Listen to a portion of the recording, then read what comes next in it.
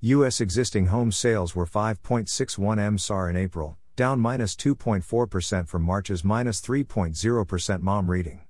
But median prices YI for existing home sales printed at 14.85%, still hot, hot, hot. With 3 consecutive declines in MOM existing home sales, how can prices still be raging at 14.85%? First, inventory for sale in April remains low compared to 2010, yellow line. Second, the Federal Reserve stimulupto, excessive monetary easing, is still out there in force despite Jerome Slowhand Powell signaling rate increases, green line.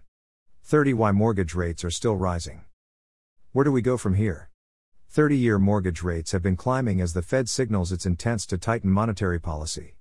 But with global economic slowing, Treasury yields have been coming down, like today's -5.2 bits per second drop. Germany's 10-year bond yield dropped -8 bits per second on slowing global economic growth.